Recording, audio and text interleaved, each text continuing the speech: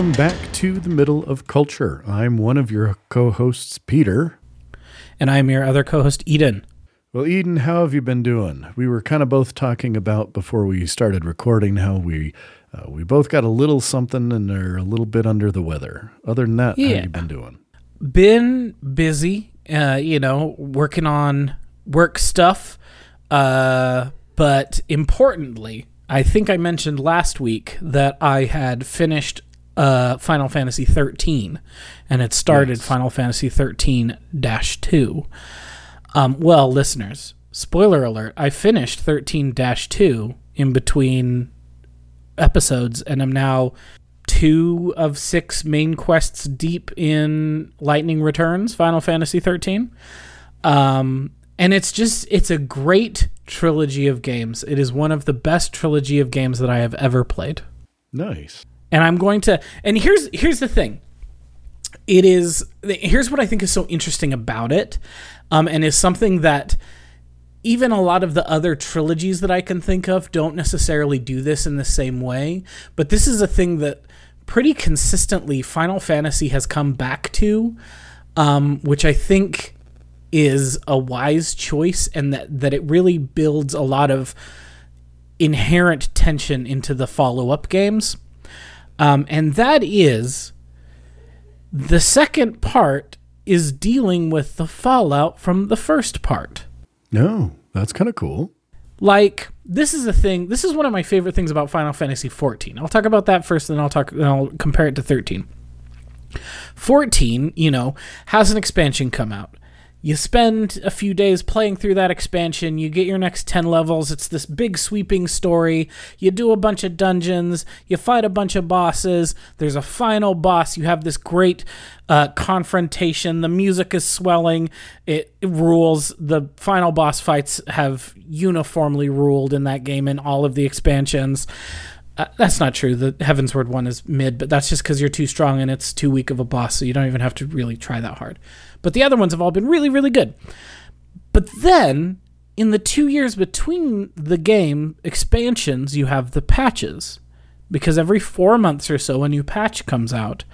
And that has new story missions that continue, often wrapping up things that had been occurring in the previous expansion and start building up momentum for the start of a new expansion. But what that means is that in the patches, you have to deal with the ramifications of your actions. Because a lot of times you play an RPG and it goes wild and you do all sorts of crazy stuff, and then it ends and you're like, you have that big moment of catharsis, and then you're like, ooh, I wonder what happens after that. And you don't really ever get an answer to that. Mm-hmm. Like, Mass Effect is one continuous story through those 3 games. You are consistently trying to fight trying to hold back the specter of the Reapers until they come. And then the Reapers come, they mess everything up. But you, Commander Shepard, pull things together in the very end, and you either save sentient life or combine it with synthetic life or do any of your dumb 3 walk into the light choices in that game. But then it ends, and it's over. And you don't know what happens after that. You can prognosticate what happens after that. In theory, there's a new Mass Effect game coming out, but I'll believe it when I see it, any BioWare game ever coming out again, because that studio has become very troubled in the past few years. But you don't really get any... You get the resolution that is in the game, but you don't see what happens after that. Right. But that's not how Final Fantasy XIV works. I get to the end of Shadowbringers. Spoilers for Final Fantasy XIV. You're never going to play it this deep. You're not going to get 300 hours into Final Fantasy XIV. You get to the end of Shadowbringers. You fight Hades. It's this huge boss battle, and it's super cool. And then the patch ends. Then the game ends. And then the next patch starts, and it's like, hey, you just vanquished this terrible foe. What is happening in the world now that they're gone? What power vacuums have developed because of your actions, and who is now stepping up to fill those power vacuums? And what are the long-term ramifications of the decisions that you made, of the choices that you made in the main game? And I think that's cool. Yeah, definitely. And Final Fantasy 13, the trilogy of Final Fantasy 13, the last 2 games are directly doing that exact same thing. Like 13, you have this 13 number 1 is very linear. Like you just go straight through and you do the things in the order that they're set out, and then you beat a god at the end of the game, because why wouldn't you? And everything ends okay. 2 of your party members get turned into crystal and save the world, and the other 4 are all okay, and your sister comes back from being crystallized as well, and it ends all happy. And then 13-2 starts, and Lightning, your main character, is somewhere else entirely. She is in this hellish-looking place that is called Valhalla, fighting this huge dragon man. And you're like, what happened? Why is she here? Why is her armor so hot? Because, like, the 13-2 Lightning outfit, choice. Very good choice. A, so why is she so hot? B, what is going on? How did she get here? And you come to find out that because the goddess Etro, who is the main god of this universe, interceded to save the lives of your party from Final Fantasy 13, things got busted. And so Lightning has been basically taken out of time and placed in this place, Valhalla, where she fights against the forces of chaos pretty much forever, hundreds of years. In this place where time does not exist, she has been fighting. And you play 13-2 as her sister Sarah, trying to figure out, how can I solve things to get Lightning back? How can I save Lightning from this situation she's trapped in because of the choices of what happened in the previous game? And so you go through, and 13-2 is much less linear. It's way more choose your own adventure-y style, because you are jumping back and forth in the timeline, because you can go from time to time period. You can make choices which then change the time period. You have diverging timelines, and you can go to all of them all at the same time. And so you're really messing up the timeline with your choices, but you're just trying to, like, make sure everything's okay, get Lightning, and save Lightning. Eventually, you go through a bunch of stuff. You fight the bad guy numerous times. Eventually, you fight the bad guy. You defeat him. And he's like, you have to kill me. And your other main character, Noel, is like, you can choose to kill him or you can choose to show him mercy. I chose to show him mercy. And then he just grabbed Noel's sword and stabbed it through his own heart. And it turns out he was keeping the effects of chaos at bay by housing it within himself.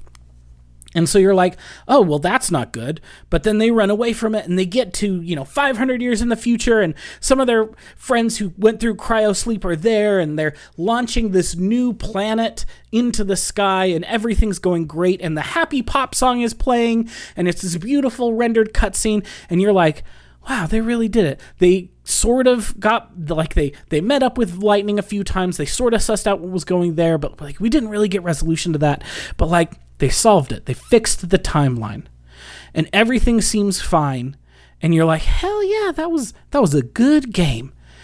And then Sarah's eyes flash and she drops to the ground dead. Oh dear. And that is how the game ends. With Sarah dying because she fixed the timeline, which means she now has the powers of the Oracle and she has seen too much future. And when you see too much future, it kills you. So she dies, and that is how the game ends. And so she is dead as a doornail. The portals of chaos open up, and the world is destroyed. The world you were trying to save, and you thought you had saved, the happy pop song was playing, is destroyed. And the game ends with a shot of Lightning turned to crystal, sitting on a crystal throne, and then it cuts to black and says, "To be continued." Wow.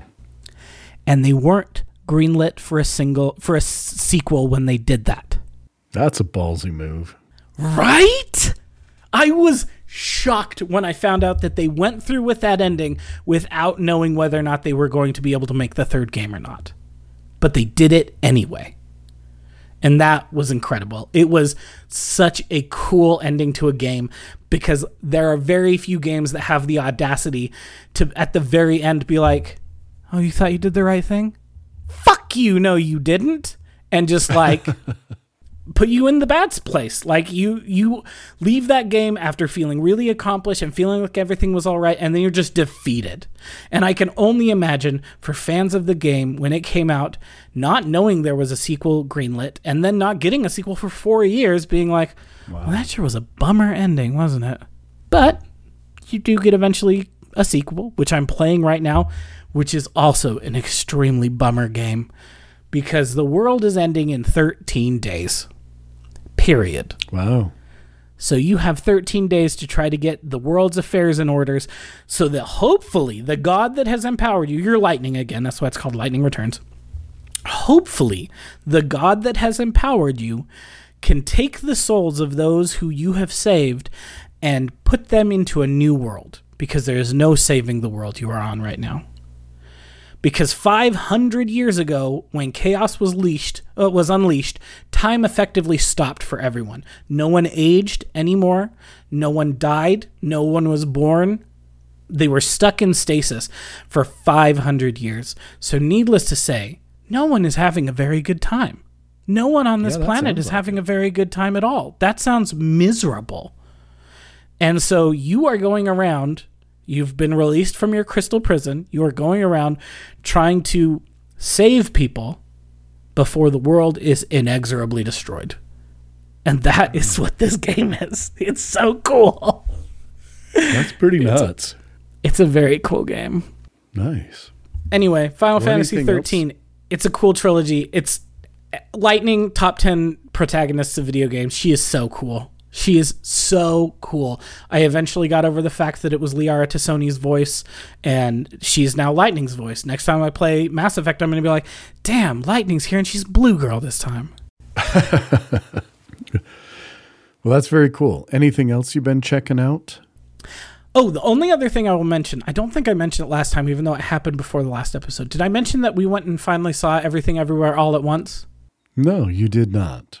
We went and saw that three weeks ago or so. It was, we have a art house cinema that's local to us that, once the Oscars get announced, they tend to re-show, movies that are up for awards at the Oscars so that you can kind of catch them if you didn't catch them the first time around.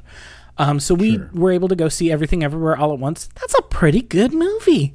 Good. Nice. It was pretty good. I think it was a lot of fun. If anyone hasn't seen it and is interested, see it. It's really good. I will say, I don't think it was my favorite movie of the year, but it was the one that I thought should have won of the Best Picture winners.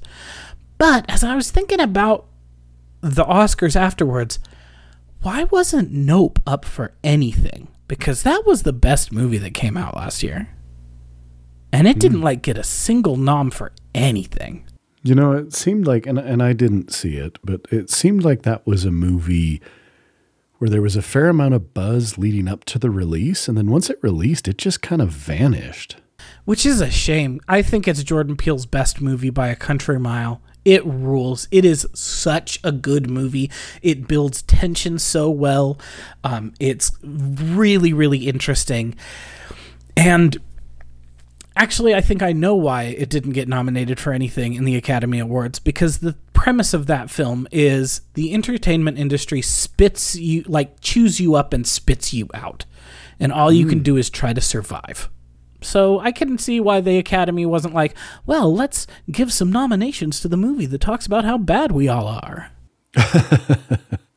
But yeah, they should have. Because it's a very good movie. But Everything Everywhere All at Once, a lot of the same themes about generational trauma and stuff like that, but packaged in a way that wasn't also wed to, hey, also the entertainment industry is killing all of us. So I see why they didn't maybe pick Nope, but they're lost because that movie rules. How about you? Anything you've been checking out? Not really. I've been listening to some music. Nothing new that has come out that I can think of that really has blown me away in the last 2 weeks. There's some stuff coming out in the next little bit that I'm looking forward to, but just, I don't know. It's just been a couple weeks. And I will say, I realized after we recorded last time, I forgot to mention that I did go see Ant-Man and the Wasp: Quantumania. I don't want to get into a big discussion about it. There's been a lot of hand-wringing, it seems, in certain corners of the internet over that movie, but Marvel in general. And I'm just going to say I had fun. I thought it was fun. Was it groundbreaking? No. Do I think Jonathan Majors is terrifying as Kang? Yes. Do I still like Paul Rudd? Yes. Would I see it again? Sure. Am I like, oh my gosh, this movie was terrible? Of course not. Did I think it was the best thing ever? No. It was fun. I had a good time. I went and saw it alone and didn't regret the experience at all. And that's about it. Nice. I have not seen it yet. I was going to maybe go see it, and then I've just been busy. I've been busy, playing Final Fantasy games. I mean, you got to have some priorities. There you go. Well, let's get to this week's topic. And what we are going to talk about today, after we recorded last time, Eden and I kind of chatted a little bit about a couple options. And we decided to go with kind of what I'm calling sort of 5 fundamental albums that shaped the music we listen to and even potentially sort of how we listen to music. So this doesn't mean that these are our favorite albums of all time. Maybe it's not even our favorite album from an artist we're going to mention. I don't know. It's just, I wanted these to be 5 albums that have had, again, a substantial impact on both how we listen to music, what we look for in music, but also really influential on the music we listen to. So that's what we're going to start with. We've each picked 5. We may have some honorable mentions that we'll use to kind of clean up at the very end that we can briefly mention. I was going to say, I have some honorable mentions. Where do you want to do them first, or do you want to do them at the end? Let's go ahead and let's run that list first. Why don't you go ahead and get started, because I need to pull mine up. Okay. My honorable mentions in no particular order. I'm just going to list them. If you are interested in getting to know me as a person and as a music listener, here is a list of albums that I think encapsulate me as a listener and my taste in music really well. We've got Signals by Rush, my favorite Rush album. We've got Other Truths by Do Make Say Think, which is one of my favorite post-rock albums. We've got Discovery by Daft Punk, my favorite of their wonderful electronica albums. You've got the self-titled Rage Against the Machine, because you got to put some Rage on there, and the self-titled one is still the one that is emblematic for me. It's the one I listened to while mowing the lawn, which was maybe not, music I should have been listening to while I was mowing the lawn. F you, I won't do what you tell me, over and over and over again as I mowed the lawn, as my father told me to. But it is what it is. Unwound's Leaves Turn Inside You, which is just a great, post-punk, post-rock album. Koyaanisqatsi by Philip Glass, one of the great compositions of post-classical music and soundtracks. And As the Roots Undo by Circle Takes the Square, which is the best screamo has ever been. Very nice. Very nice. I'm familiar with a few of those, but not most of them. That's cool. All right. So what are your honorable mentions? Here's some honorable mentions that I'm going to throw out there. Dirt, Alice in Chains. I still think to this day, Dirt is one of the most harrowing listening experiences.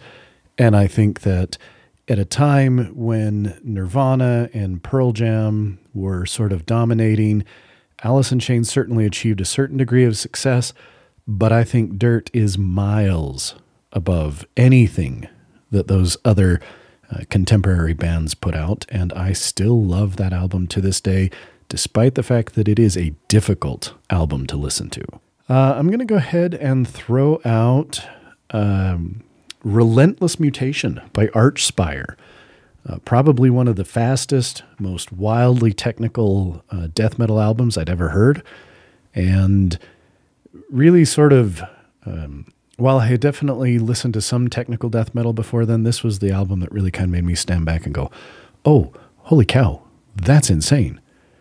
I had to throw on the honorable mention list, The Human Equation by Arion. It was the album that got me into Arion. I think that it's a great example of Arjen Lucason's kind of overblown, a little ridiculous, rock opera style. But I think that it's an interesting album in that despite the fact that it ultimately ends up being sort of a ridiculous sci-fi concept album, taken alone as a piece, it's an interesting journey into one man's kind of psyche. I have to throw out there the album Mirror Reaper by Bell Witch. We could also say the song Mirror Reaper by Bell Witch. It is a single song on an album that is 83 minutes long.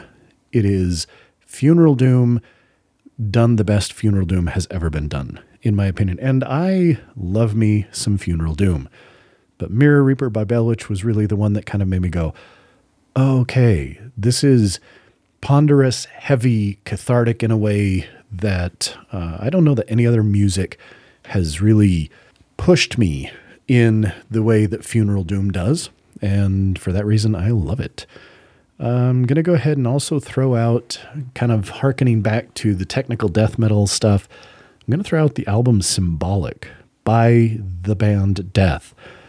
Death had every Death album is a good album. They're often considered really one of the godfathers of death metal, and Chuck Schuldiner, the guitarist, vocalist, songwriter, principal guy for the band, tragically died in the early 2000s from brain cancer. But in his time in the band Death, they put out some of the most formative both death metal albums and kind of their first three, and then their last four albums really started to push the boundaries of kind of technical death metal and progressive tech death metal, again, back in kind of the early 90s. So really ahead of their time. Another one that I got to throw out there really quick is, and I'm going to go with the album Nothing by Meshuggah. Hell yeah. Even though I think that I might think that Destroy Erase Improve is a better album overall, Nothing was the first time I'd heard Meshuggah, and that was the album that really kind of made me go, okay, this is a different kind of music than I'm used to listening to. And I still love that album to this day. And I think I'm going to stop there and focus then on the top 5 that are soon to come. All right. So, who wants to go first, you or me? Well, I can go first since I did my honorable mentions first. Perfect. I love it. Once again, these are not in any particular order either. They're just, they exist as they are. And do we want to go ahead and trade off one album a piece? Yeah, that's exactly what I'm thinking we'll do. Perfect. But I'm just saying, this first one I say is neither fifth on my list nor first on my list. It is just on the list. And see, just so that you know, I am going to cheat by doing mine in chronological release order, starting with the oldest album and moving to the most recent. So that was how I decided to organize them to avoid any such assignation of import to the order in which they were placed. I'm gonna do the same thing then. All right. Very good. Done. Very good. Done. Then the first one for me is the 1991 album The Low End Theory by A Tribe Called Quest.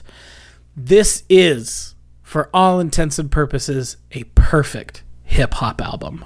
Okay. It is so good. I really like A Tribe Called Quest. I think that they are one of the greatest bands in the history of hip hop. The things that they could do as a group, and the way that the focus is so completely on what the lyricists can do over just some nice bass, because that is basically what the Low End Theory is. The entire music section is a guy on a bass guitar and a DJ. And other than that, it is just rhymes. And so it is all about what the lyricists can do. You know, it is Tribe Called Quest has an amazing list of lyricists. You've got Phife Dawg, you've got Q-Tip, you got Busta Rhymes, you got Charlie Brown, you got Diamond D, you got Dinko D, you got Lord Jamar, and you got Sadat X. All of them doing vocals on this album, trading off mid-song or you know, taking entire songs by themselves. It's just a really great album. It deals with a lot of like socially conscious topics in its lyrics. It has minimal. It's a great album if someone's like, well, I'm kind of interested in hip hop, but I don't really like, you know, dirty words. Guess what? There's very minimal use of explicit lyrics on this album. There's not a whole lot of profanity. It just has great flow, great styles. It's a very good album. The one hip hop album that will appear on my list. That's what I'll say. Nice. Very good.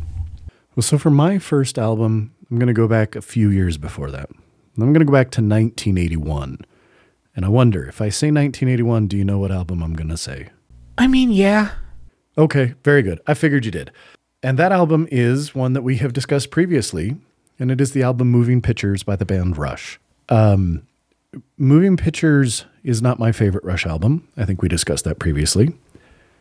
At the same time, I do not listen to Rush really regularly anymore. Sure. However, so much of what I listen to now has been influenced by Rush. Both, I think the bands themselves, in many ways, have been influenced by Rush, because Rush, hugely influential in rock and metal in general, but, you know, I mean, you find so many people. It doesn't matter. Whatever instrument you play, if you're a drummer, you like Neil Peart. If you're a bassist, you either like or you respect the hell out of Geddy Lee. And if you're a guitarist, Alex Lifeson, severely underrated, and most guitarists know how good he was. And so while they've influenced much of the music I listen to, I think that's one thing I got to give in their favor. But the other thing I have to kind of give in their favor is the fact that, again, for so many years, progressive rock and progressive metal really was kind of my first go-to. You know, if you told me, oh, this is a progressive band, I was going to at least check it out. And that's so much in part due to Rush and their really introducing me back in the late 80s and the early 90s, when I started listening to them in earnest, to progressive music. And, you know, Moving Pictures is such a good album. And again, I think we kind of talked about it on our Rush album draft, or rather bracket. You know, I think we kind of both agreed that it's pretty much a perfect album as well. I mean, It really is. There are just no flaws. It is still incredibly engaging to listen to. It is the music, the performances, the way they bring together these things. And again, one of Rush's greatest strengths, and sort of in contrast to a band that, while influential to my taste, did not make this list, and that band would be Dream Theater, Rush does such a good job of changing their songs, maybe moving through different time signatures, sections, having variety in the song, but making it flow, making those transitions feel natural. They're not jarring. And again, not all bands can pull that off, especially not all progressive bands. They get so noodly and so kind of just wanky that all of a sudden you're like, wait, where did that come from? I mean, that's cool, but that doesn't make any sense with what was happening 2 bars ago, you know? Uh-huh. And so, again, you know, with everything I listen to, rock, metal, Rush has had a huge influence on that. And I gotta put Moving Pictures on the list. With good reason. It's one of the all-time greats. You know, go listen to the Rush bracket album, or bracket episode, if you want to know why we think that album rules so much. Yep. Even though it's, all again, right. It's not the top album. It's not our favorite Rush album for either of us. No, Signals is my favorite, which is why it made my honorable mentions list. But yeah. All right. My second one is the album Yankee UXO by Godspeed You Black Emperor. This is from 2002, and it is one of my all-time favorite albums I've ever listened to. For a long time, it was the last Godspeed You Black Emperor. It was like the benediction to a career of 3 wild EP or LPs, and then it was just over and you were done, and there was no more Godspeed You Black Emperor for a very long time. But it's, trippy. It deals with a lot of really dissonant sounds while blending them all together in ways that make it really sing. This was not the first Godspeed You Black Emperor album I ever heard. That was Lift Your Skinny Fists Like Antennas to Heaven. But Yankee UXO quickly became my favorite of their albums. And I think that's really interesting because it is their most critically divisive album. Like, okay. A lot of people who even like Godspeed You Black Emperor, when it comes to Yankee UXO, you either love it or you hate it. There is no middle ground. You're either like, this is the best that this band has ever been, or what were they even doing here? But I really like what they did with that album. I think a lot of it comes down to the way that the sound works. It was the one album that they did with Steve Albini. And while this is not the type of thing you usually think of Steve Albini producing, or I guess recording. He doesn't do the producing. That's the important thing. He sort of produces, but not really. He lets the music speak for itself. That's what makes Steve Albini such an interesting producer. But it's just really a mess of an album. And I really like how raw it is and how angry it is in comparison to their earlier work. And it just has a lot of verve to it. And I really love Godspeed You Black Emperor. They're one of my all-time favorite bands. And this is, I think, their peak. They've had albums before it and albums since that are all very good, but none of them quite hit as hard as Yankee UXO does. Nice. They're one of those bands that I have often thought, I need to check them out. And then I forget about it. So I haven't. Well, I'll tell you, if you want to check them out, don't start with Yankee UXO. Start with their very first album. Start with F sharp, A sharp, Infinity. Their very first album is a very good place to start. It gives you a great insight into who the band is going to be. It starts. One of the big things that they do is they will often have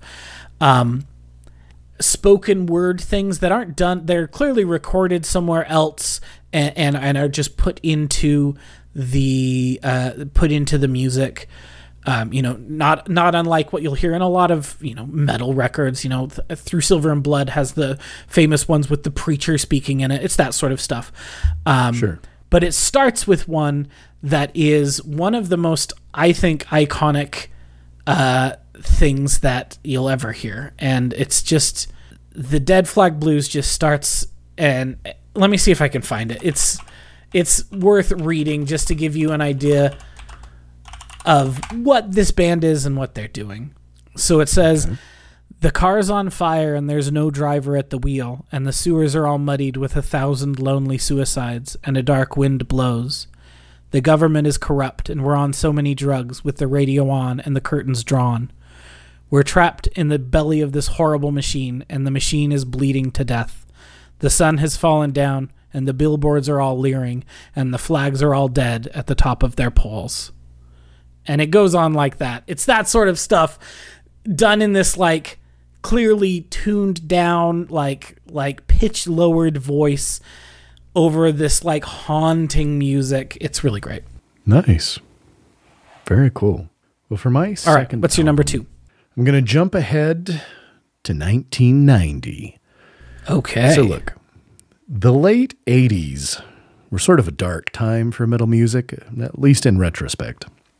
The glut of glam metal bands that seemed to dominate the airwaves of the late 80s were, well, honestly, they were kind of shit. They just had vacuous lyrics, cheesy costumes, gimmicks that abounded, and they were garbage.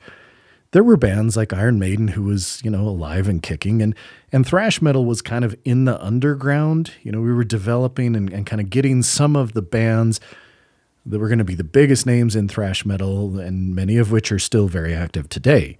In the midst of all of this, I had friends who were playing albums like Dr. Feelgood from Motley Crue, which is just garbage, and Motley Crue's garbage, and whatever. Yuck. I don't care.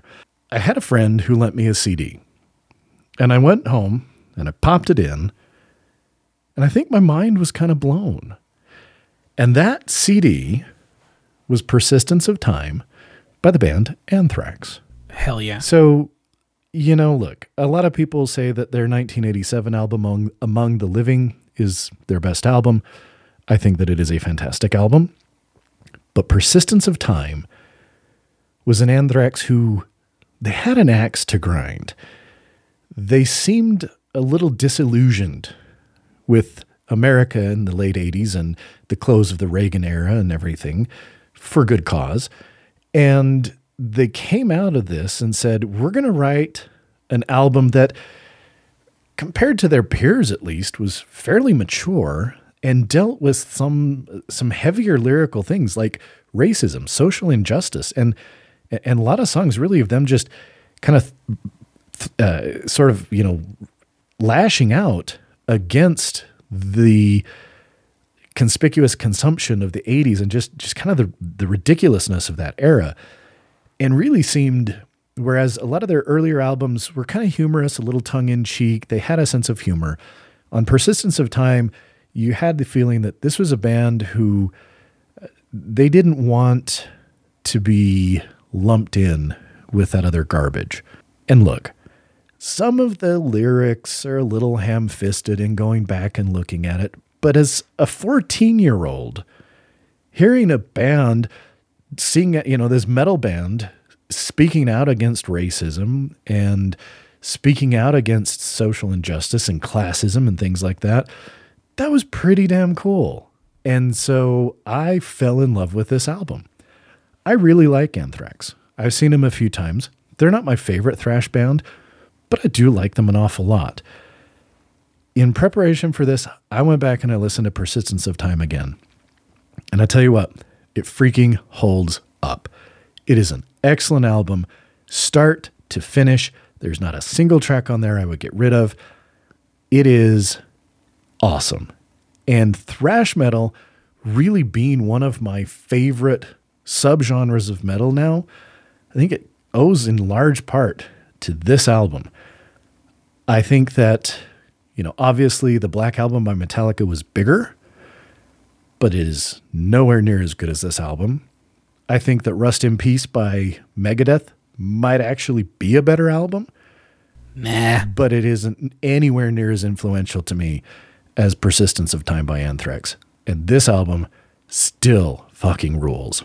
Nice. Yeah, I really like Persistence of Time. If I was going to listen to an Anthrax album, that's the one I would listen to. It is so good. It is so good. Yeah, it's really all right. good. Well, what do you have for number 3? All right, number 3, just hopping forward 1 year to 2003, is the final album by instrumental music group. I don't know how to... They are described as a chamber music group on their Wikipedia page. Rachel's, their final album, Systems/Layers. I heard this album for the first time. I heard the song, specifically Water from the Same Source, for the first time on college radio when I was driving around in 2005, and I was immediately enthralled by that song, and I was like, hot damn, I gotta hunt this group down. So I called the radio station and I said, what is the name of the song you just played? What album and artist? And so they told me all that, and I was in the car already, so I just drove straight to Gray Whale in downtown Salt Lake City and bought good old Gray Whale. Systems Layers. And it is a perfect album. It is one of those albums that I could listen to literally any day. It is touching and haunting and intimate and uncomfortable, and it's very messy, but also very very emotive. And I just really, really, really love this album. I think that it is one of the greatest albums that I've ever heard. I will never not be sad about the fact that this was the last album that Rachel's gave us, because they are one of my all-time favorite groups. Nice. And this was their very last thing, and they went out with a fucking bang. It's such a good album. It is just beautiful. Just hauntingly beautiful music to have playing in your life. Excellent. Very good. What about you, my number third 3? album, we're going to move forward a couple years. Well, we're going to move forward 11 years to 2001. And so in 2000, I picked up on this a little late when a special edition was released in 2002. And there was a whole lot of buzz on the internet about this album. And people were just going crazy about it. And I decided I needed to check it out. And that album was Blackwater Park by the band Opeth. One of the reasons this album is so important to me and to what I listen to is I can clearly look at my music listening and say there's, before Blackwater Park, could not handle harsh vocals. After Blackwater Park, I'm totally down with them. And so Blackwater Park was the album that really introduced me to heavier music with those harsh vocals, in particular things like death metal growls and that kind of stuff. And the reason I think that Blackwater Park was able to get me there is because it is such a masterful album of contrasts. You have the heaviness and the brutality of death metal married with progressive tendencies, and then placed right up against beautiful acoustic metal with clean vocals that are great to listen to, that if you didn't know, you'd have a hard time believing that the growls and the cleans were for the most part by the same person. And I say for the most part because on this album, Steve Wilson from Porcupine Tree does contribute some vocals, but most of the clean vocals are Michael Ackerfeld. And it's a long album. It's over an hour. It's getting up close to 70 minutes. There are some really long songs. A number of songs on the album break that 10-minute mark. But it then ends with what is one of my favorite songs of all time, and that is the title track, Blackwater Park. That is such a powerful, just heavy, brutal, but still gives you those moments to kind of breathe and relax a little bit before it just chucks you right off the edge of the cliff. And again, I listen to a lot of music with harsh vocals now, and a lot of death metal, some black metal, just a lot of stuff that's got these vocals that I could not listen to. Whether it was a could not, I chose not to. I did not ever try and engage with it before Blackwater Park. And again, after I really listened to Blackwater Park and went on that journey to listen to it, to understand the nuance and appreciate something that a lot of people still, I know, have a hard time with, but the texture that those harsh vocals adds to the music, it truly changed the way I listen to music. And so, yeah, man, Blackwater Park, I again went back and listened to it. Don't listen to a lot of Opeth lately because I don't like their newer stuff that much. I totally respect the band for going in a 70s kind of prog rocky direction, whatever. That's cool. It's not my jam. But going back and listening to Blackwater Park again in anticipation of this, yeah, I was blown away. Just reminded again how good of an album it is. And on top of that, how wonderfully produced this album is by Steve Wilson. Again, I think that's one of the things that makes it so approachable, is it has this really warm sound, and it's very full, and again, lush when it needs to be, and spare when it needs to be. And it's just, wow, great band, great album, and definitely impacted hugely the way I listen to music. Yeah, man. I'm in the same boat with you. I do not listen to Opeth anymore. I don't really like their newer stuff, but I remember listening to Blackwater Park for the first time and just being like, damn. Yeah. All right. My number 4. Hop forward to 2007. Ooh, I know what this is. Is. It is the same album. We picked the same album, didn't we? We did, because as you noticed by my jump up to 2001 with Blackwater Park. Yeah, when you skipped 96, I was like, God damn, he's doing Give Into the Rising. You better believe I am. He was supposed to pick Through Silver and Blood so I could pick Give Into the Rising. But no, dear listener, both of us picked Neurosis's 2007 album, Given to the Rising. Yes, we freaking did. It's just monumental. It was the first Neurosis album I ever heard, which is why it ended up on this. Again, the case can easily be made that Through Silver and Blood is their best album. I'll claps for you for making that case. Do you know which one I'm going to listen to if you say pick a Neurosis album? It's Given to the Rising, baby. It's Given to the Rising, because it was the first one I heard, and so it imprinted on my brain as this is Neurosis, and it's still there. Oh, and look, Steve Albini did this one too, babies. Steve Albini, you're the hell of a producer slash master slash recorder. It's a great album. It rules. Why did you pick it? Well, so, and I had a hard time with this because for me, Through Silver and Blood is my favorite. And I think if I were to look at perhaps the influence of Neurosis on other bands, it peaked with their 90s stuff and that shift from the post-punk hardcore stuff on their first album, and then a little bit more on their second, and then boom, we got Souls at Zero, and this was a total shift in the game. However, it's for the same reason that you picked it. I had heard all about Neurosis, Isis, the band, Cult of Luna, but the long songs, the longer albums, the big build-ups, it was intimidating. And the thought of going back and checking out these older albums, I don't know, I didn't do it.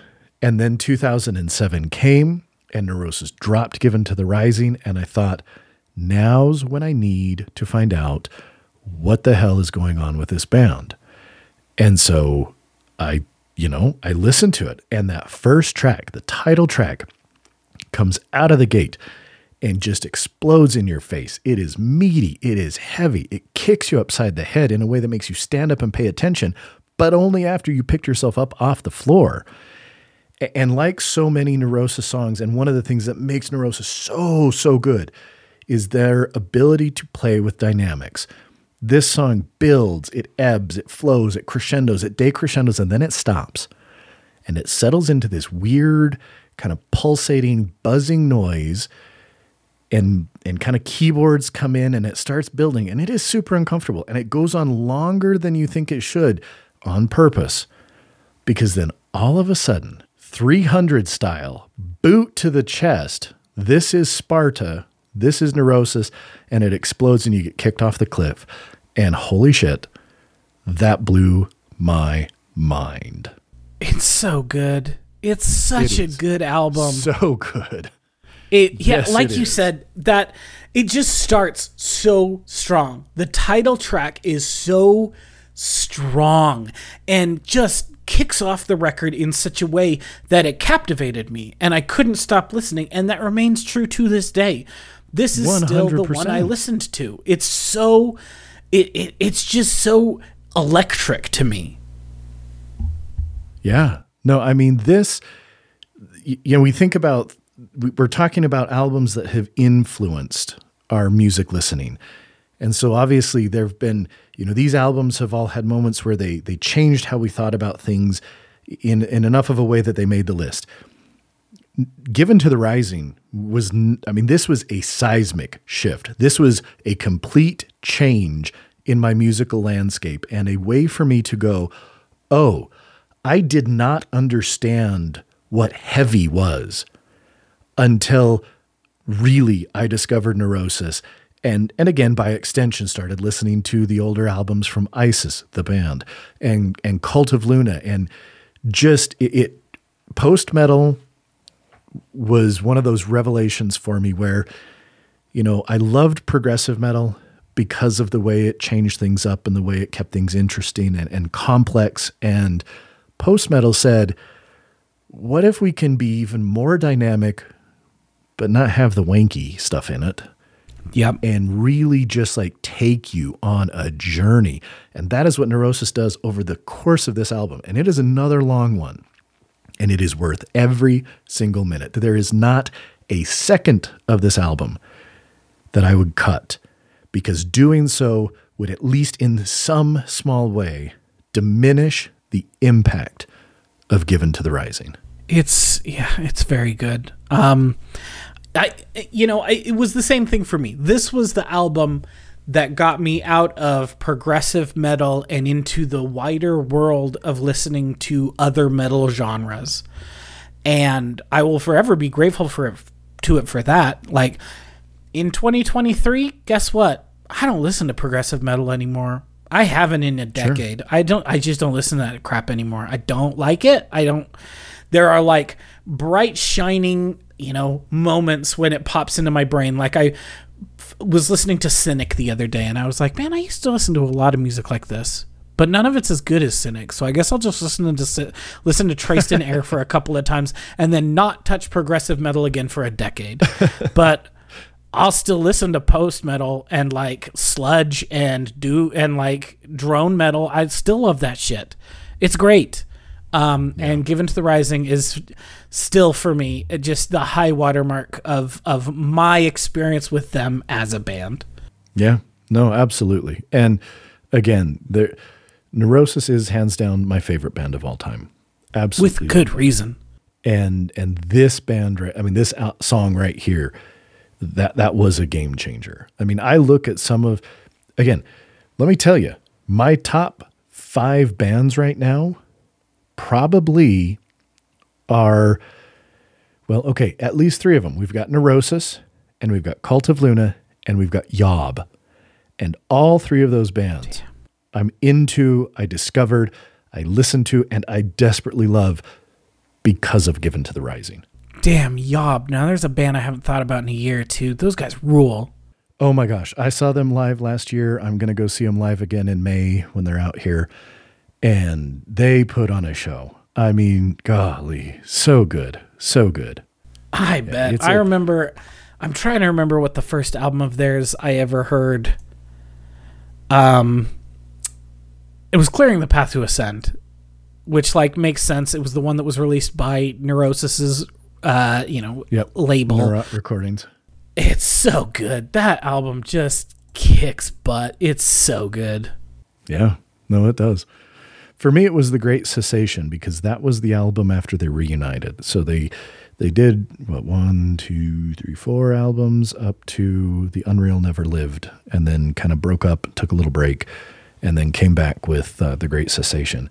And so that was really the one that snagged me. But, man, they're great. The only reason Yob is not on this list is because they weren't as influential, because Neurosis had already influenced me in the way that I think Yob would have.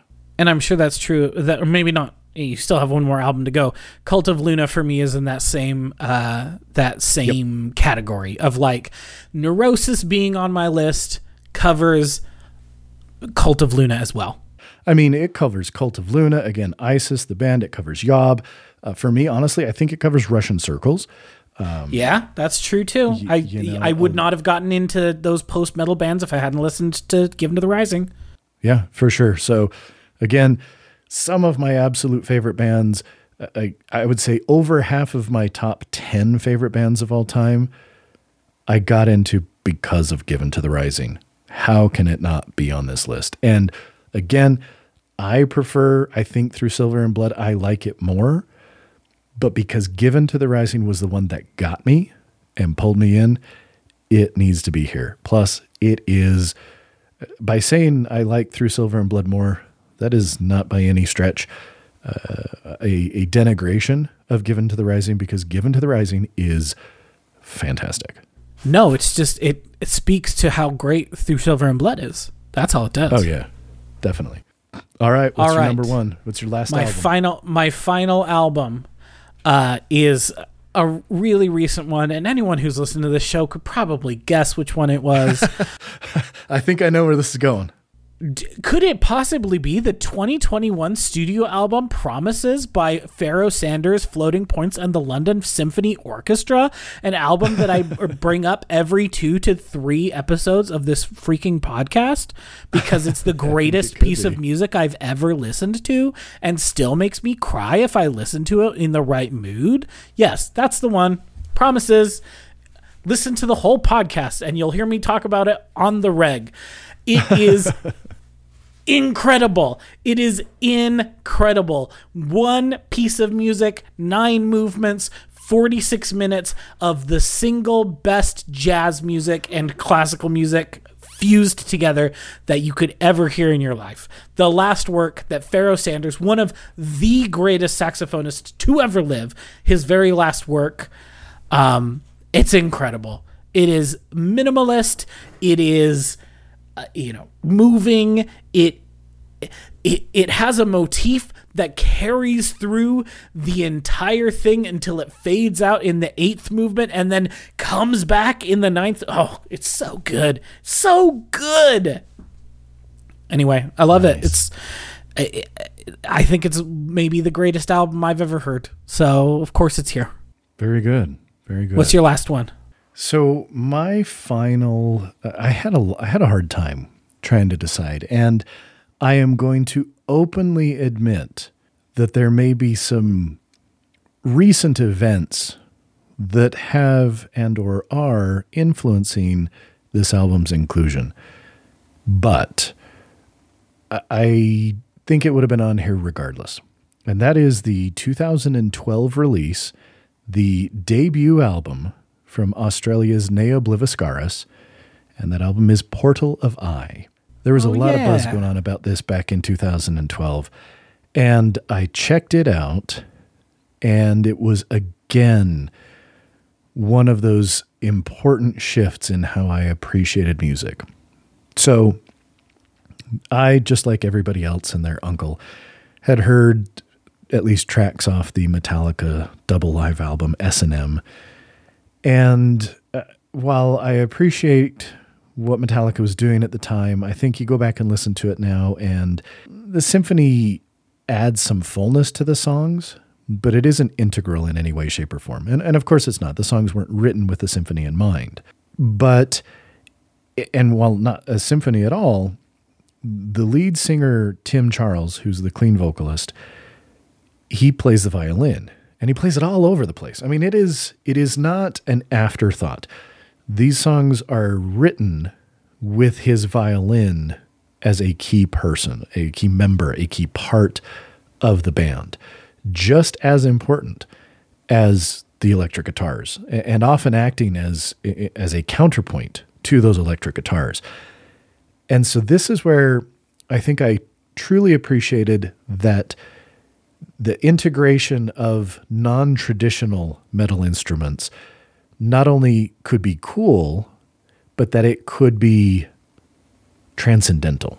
The song Forget Not off this album remains to this day one of my very favorite songs of all time. It is absolutely beautiful. And the violin and some classical sound, acoustic guitar stuff, and then just the way this song builds and changes and really progresses from start to finish. I get chills, I get goosebumps every time I listen to it. If I'm feeling particularly tired, there's a good chance I'm going to tear up when that song hits. And as a band, again, I love what Neo Bliviscaris does, and have really started to appreciate other bands that bring in symphonic elements. And again, a lot of these are doing much more than what Neo does with just the violin. But, bands like Septic Flesh, Flesh God Apocalypse, these bands that really integrate the symphony into their music. It's not an afterthought. It's not an add-on. It is integral to the music. I really began to appreciate those in large part because of the violin use, and just the incredibly beautiful way they incorporate these different styles of music into this whole, into this package that I just find incredibly evocative and incredibly emotional. And again, am I super excited that I got to hear their new album that was coming out with the band a few weeks ago? Yes. Am I excited that I'm probably going to join a Zoom release party with the band this Saturday? Yes. Could that be influencing this? Sure. But even if all that wasn't happening, this album drastically, well, maybe not drastically, but importantly changed how I thought about certain aspects of heavy music. And so it had to be on the list. It might be time for me to check Neobliviscaris out. They're great. Because you talk about them a lot, and I just have not ever taken the plunge, and maybe I should. You know, here's what I'd say. I would say listen to Forget Not off Portal of Eye and see what you think. And if you listen to that song and you go, I don't know that that's doing it for me. Cool. Great. They're not your jam. And that's totally cool. But if you listen to that and you go, ooh, I like what they're doing there, they're definitely worth checking out. And again, you know, I love what they do. I love their sound. And I think that this is still probably their strongest album, but it shaped a lot of the ways I listen to music these days. And so I felt like it needed to be on here. Nice. Well, I have to admit, there were no real big surprises on your list, and probably that's true for me as well. Yeah. I don't know. Maybe Tribe Called Quest was a bit of a surprise, but a little bit. But you know, we talk about music enough together that I think I had a feel of at least what was going to be on there to some degree. And again, you know, the way I put it is there's not a lot of breadth to the music that I listen to, but I'd like to think that there's a lot of depth. There certainly is. I'll listen to almost all of it. But you know, I mostly kind of stay in the metal arena, though I do like some other stuff, but you know, I think these are all on both sides important albums, both for us as listeners, and I think probably in at least some way for a number of the bands. These were important albums for them. And I think that you can see that because, again, this is me making some assumptions and maybe projecting a bit. But I think all of these albums that we're talking about were albums where the artists put so much of themselves into it. And that comes through when you listen to it as a listener, and it makes it more powerful and more impactful. And that's one of the reasons why, you know, that's one of the things I look for in music. I want music where I can tell the artist was incredibly invested in what they were producing, because I, as a listener, will thereby be so much more invested in what they produced. I agree. All right. Well, anything else before we wrap up, or? No, that was a fun exercise. I'm glad that we did it. It was fun to just sit down and be like, what are the albums that when I think about them are like, oh, this changed the way I thought about music? Yeah, it was good for me too. So, all right. Well, we'll go ahead and wrap up now. We again appreciate everybody listening. If you haven't subscribed, please subscribe if you feel so inclined. We'd love some reviews on iTunes or your podcast player of choice. And if you want to leave a review and drop that for us, we'd love that too. We're always willing to receive feedback. The email address is open, feedback@themiddleofculture.com. And until next time, thanks again for listening. Yeah, talk to you later.